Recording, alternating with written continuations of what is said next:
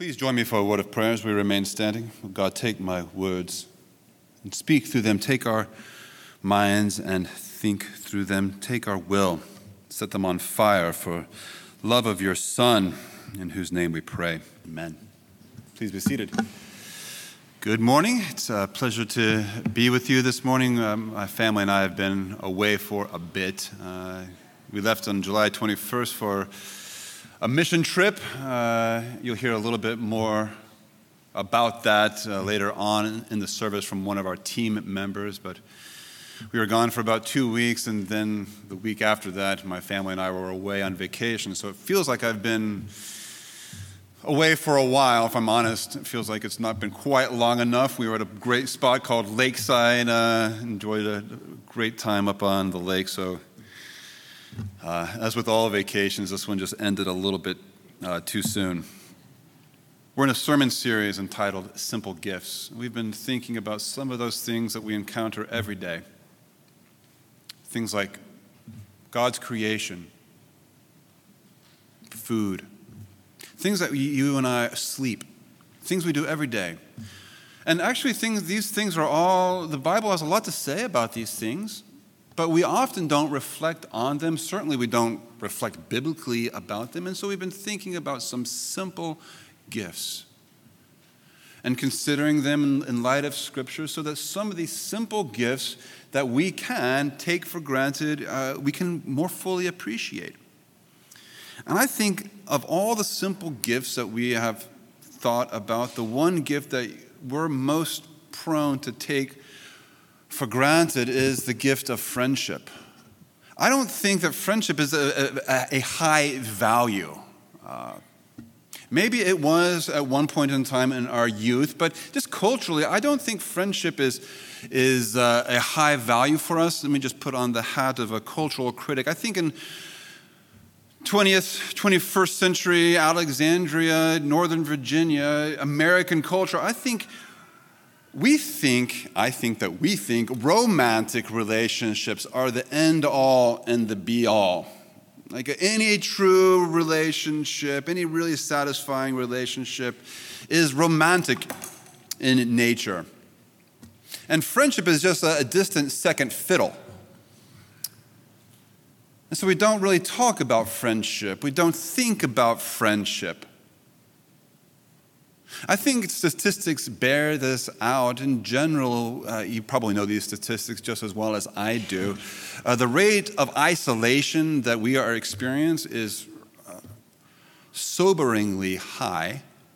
An article from the Washington Post some years ago indicated that well over 50% of us have no one to turn to as a confidant. If we're married, then the only confidant that we have is our spouse. Otherwise, there's simply a vacuum.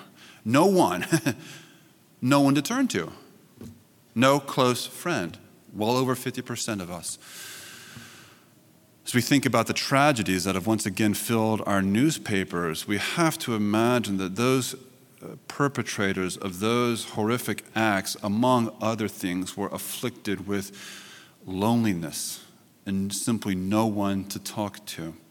These statistics go on, but the sense that friendship, my observation that friendship is not valued by our culture is confirmed by just this growing sense of isolation. What about you? Do you value friendships? I have a sense that if you're a part of a church, a voluntary communal organization, then you probably value friendships more than most. But even so, for most of us, friendship probably has a ring of nostalgia. In other words, friendship is something that we associate with summer swimming pools and junior high pickup games of football. Maybe in college we had idealistic dreams that we're going to be friends with our fraternity brothers throughout the ages, but then life hits and job demands hit and maybe families come along and friendship seems like a luxury that we simply can't afford. Sure, it may have been important then, maybe it will be important again sometime in the future, but for right now, it's just something we don't give ourselves to. Well, if you resonate with this assessment, if you are perhaps part of that statistic of isolation without any confidant to turn to, if you believe, like I suggest our culture believes, that truly satisfying relationships are romantic in nature, and anything else is just second place, if you believe that, if you believe that friendships are just something for junior high and they fade with adult, then I'm afraid to say that you and I are out of step with the vast majority of humanity, and we're out of step certainly with the Bible. Every other culture in every other place has given greater value to friendship than we have. Just a few quick quotes to illustrate this. St. Augustine, writing in the year 300 AD, says this: "Two things must be highly prized in this world, both life and friendship. Both must be highly prized. Neither must be undervalued." Another ancient church father by the name of Gregory Nazianzus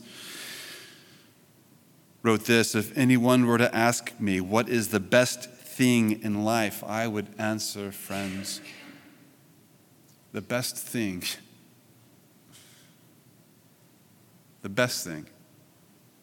Jonathan Edwards, an 18th century preacher, wrote this: "That friendship is the highest happiness of all." Now, how do those superlatives strike you? Don't they just strike you as idealistic? Something that a junior high student may write, that friendship is the end all and be all? No, they are not exaggerating. This is not idealism. Other people, other cultures have valued friendship in ways that we do not. And I think the Bible, the testimony of the Bible, elevates friendship above where we have it. Our psalm this morning is a celebration of friendship, how good and pleasing it is when brothers, sisters dwell together in unity. It is like fine oil poured down on the head, like dew falling on the mountain. Now, oil poured on your head, dripping over your beard, may not sound too appealing, but I think the context suggests that this is a really good thing. This is one of God's rare and privileged blessings, that here God provides the blessing, even life evermore. Where does God provide the blessing? In the context of brothers and sisters living together in unity. I suggest living together in the bonds of friendship. Now, friendship is not a luxury of adolescence, something that we put away when we become adults. Friendship is not second fiddle to romance. Friendship, according to almost everyone but ourselves, is an essential quality of a full and good life. So this morning, I want to think about friendship with you, and I hope to do two things. I hope to just elevate friendship for us, so it can be something that we don't say, we're just friends. No, friends. I want to elevate that word for us.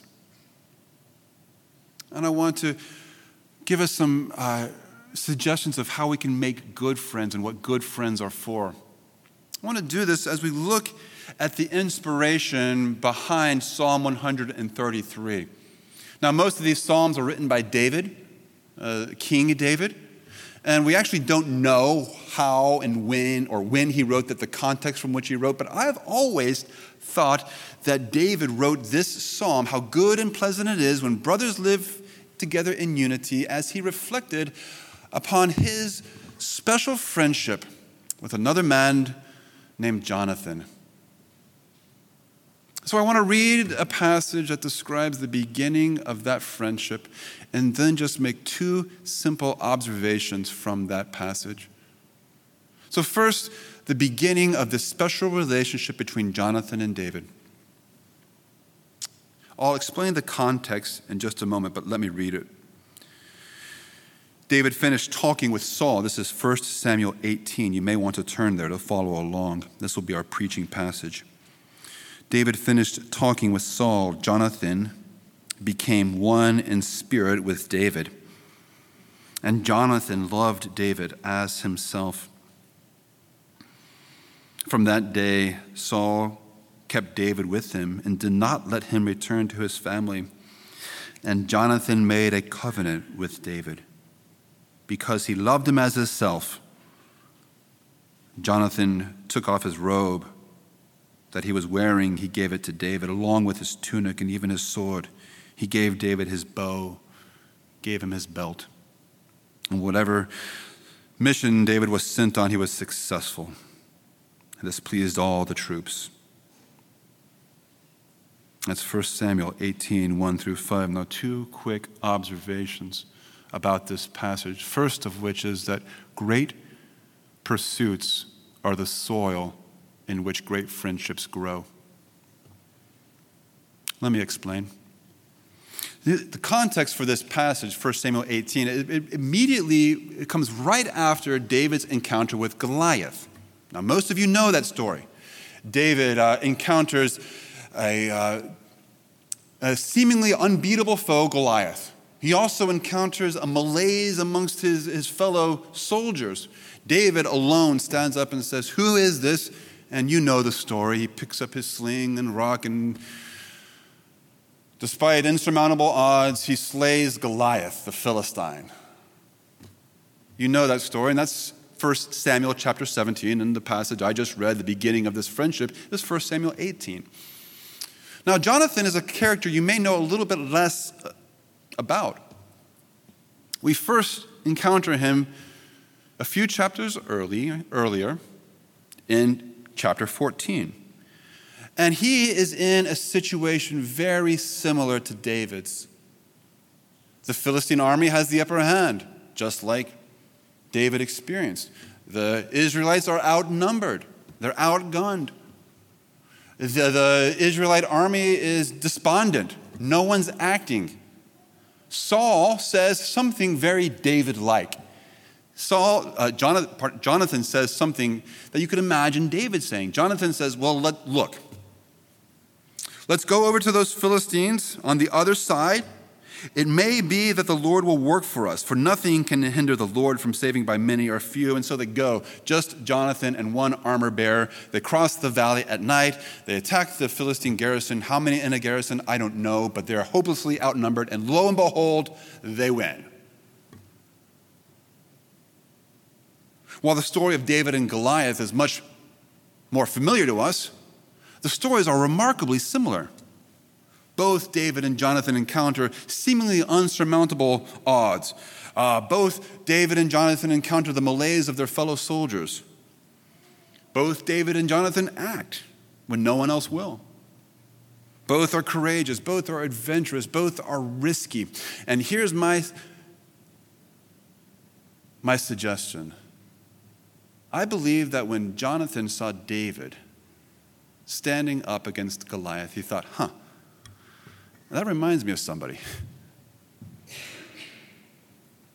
That reminds me of somebody I know. That reminds me of me. Or it reminds me of me as I wish I could be, of me at my best.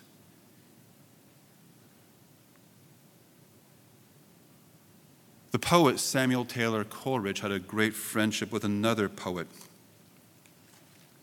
His name was Robert Southey.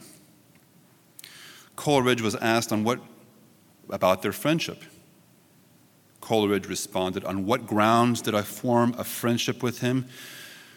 Here's how. Because our pursuits were similar. And because I saw plainly that compared to the mass of men, Southey was pure in habits, habitually indignant at oppression, and a far better man than the vast majority of young men whom I know." But did you hear that opening line on what was the basis of our friendship? We shared similar pursuits. That's the basis of friendship. Great pursuits are the soil for great friendships. C.S. Lewis says, you know you found a friend when you hear this. Oh, you see that? You feel that? You want that? I thought I was the only one. So Jonathan may have thought, oh, there's someone who's courageous, who risks, who jumps first, looks later. There's someone who acts like I act. There's someone, I thought I was the only one, and that is at the basis of a true friendship. I've mentioned this before, but it's so helpful for us to draw a distinction between romance. By the way, I'm not down on romance. Romance is great, but romance is only one type of relationship among many. The posture of romantic relationship is eye to eye. Lovers look eye to eye at one another. Lovers talk about their love. And to the chagrin of my children, my wife Jennifer and I will often look eye to eye in their presence and talk about their love while the children scream, "No, Dad." But that is, friends never talk. The posture of friends is not eye to eye. Try looking at a friend. Go turn to your friend and try to look eye to eye. Not your spouse. Look to your friend and try to talk about your friendship. It's terrible. This is one of the most painful things in high school is for men to write in other men's yearbook. What do you write about? Hey.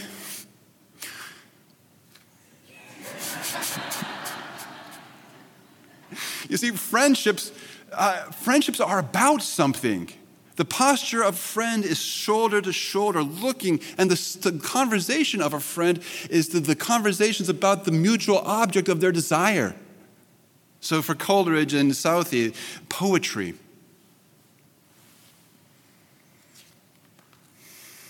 Here's the point. Do you want great friends? Pursue great things.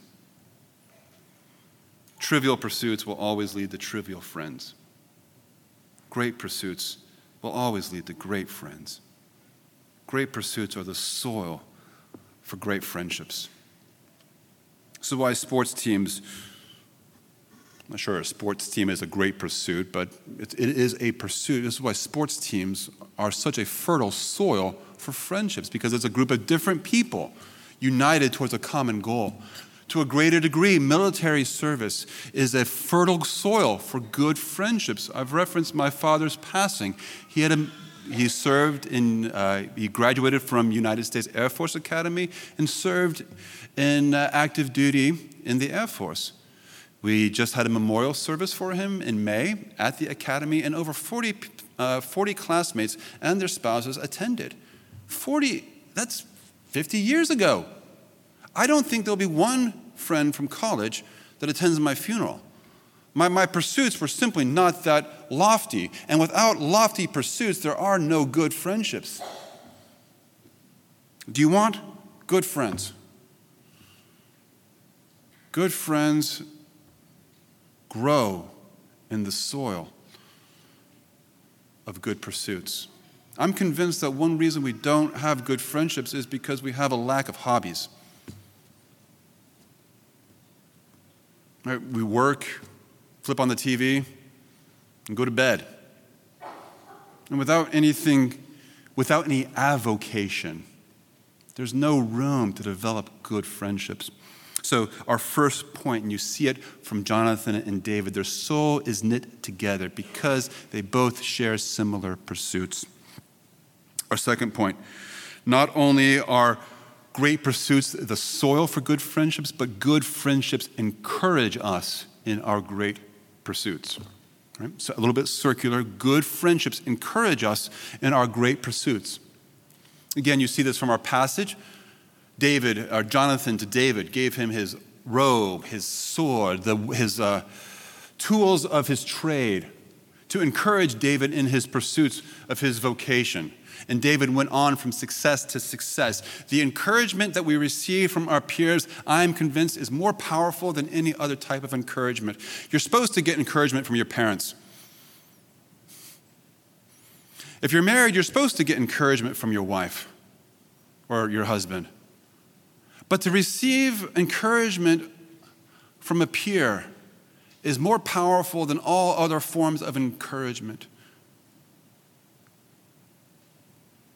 Listen to how J.R. Tolkien, the great author, described the encouragement that he received from C.S. Lewis. You may know that the soil of their friendship was formed in their mutual love for literature. They formed this little group called the Inklings, and they met to discuss literature. J.R. Tolkien wrote The Lord of the Rings. C.S. Lewis wrote The Chronicles of Narnia and many, many other books. That was the soil for their friendship. When C.S. Lewis died, listen to how Tolkien describes the encouragement he received. The unpayable debt that I owed to C.S. Lewis was not influence as it is normally understood, but sheer encouragement. Lewis was for a long time, my only audience. Only from him did I ever get the idea that my stuff could be more than a private hobby. But for his interest and his unceasing eagerness for more, I should have never brought The Lord of the Rings to a conclusion. Isn't that powerful? But for his interest, for his unceasing appetite for more. One of the greatest books of all time would never be coming to fruition. And how did it come? It came through the simple encouragement and interest of a friend. Friendships encourage us in our great pursuits. And I bet for each one of us, as you think back in your career in some pivotal moments, I certainly can. I can think of a few unscripted moments of encouragement from friends that took what was just an idea into a reality. And I bet the same is true for you. Friendships encourage us in our great pursuits. Now, what I've said so far is really just general observations about friendship. And these observations, I think, are applicable to anybody, regardless of faith or creed, meaning these are not specific to the Christian faith. So I just want to conclude our thoughts by asking the question, now, what does Christian faith shape, or what does Christian faith have to say about friendship? And just 3 very quick points. First is that friendship is natural. Friendship is a natural part of Christianity. Why? Because great pursuits are the soil for friendships, and Christian faith is a great pursuit. Following Christ is a great pursuit. It is described as the great race, the good fight. And because Christianity, the life of faith, is a great pursuit, it is fertile soil for good friendships. Friendship is natural to Christianity because Christian faith is a great pursuit. Secondly, let me find my notes. Second, friendship is helpful to the Christian faith. Why? Because our faith is aided by the encouragement of others. Gregory of Nyssa, the same one who identified friendship as the greatest source of happiness, wrote, "At a horse race, spectators shout to their favorites. From the balcony, they incite the rider to keener effort, urging the horse while leaning forward, waving their hands, not their whip. I seem to do the same thing myself, most valued friend and brother. While you are competing in the divine race, straining for the prize, I urge you onward."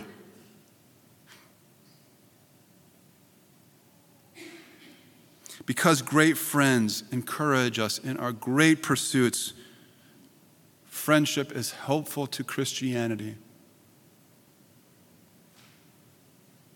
I think one of the best things you can have to encourage your walk of faith is a few good friends.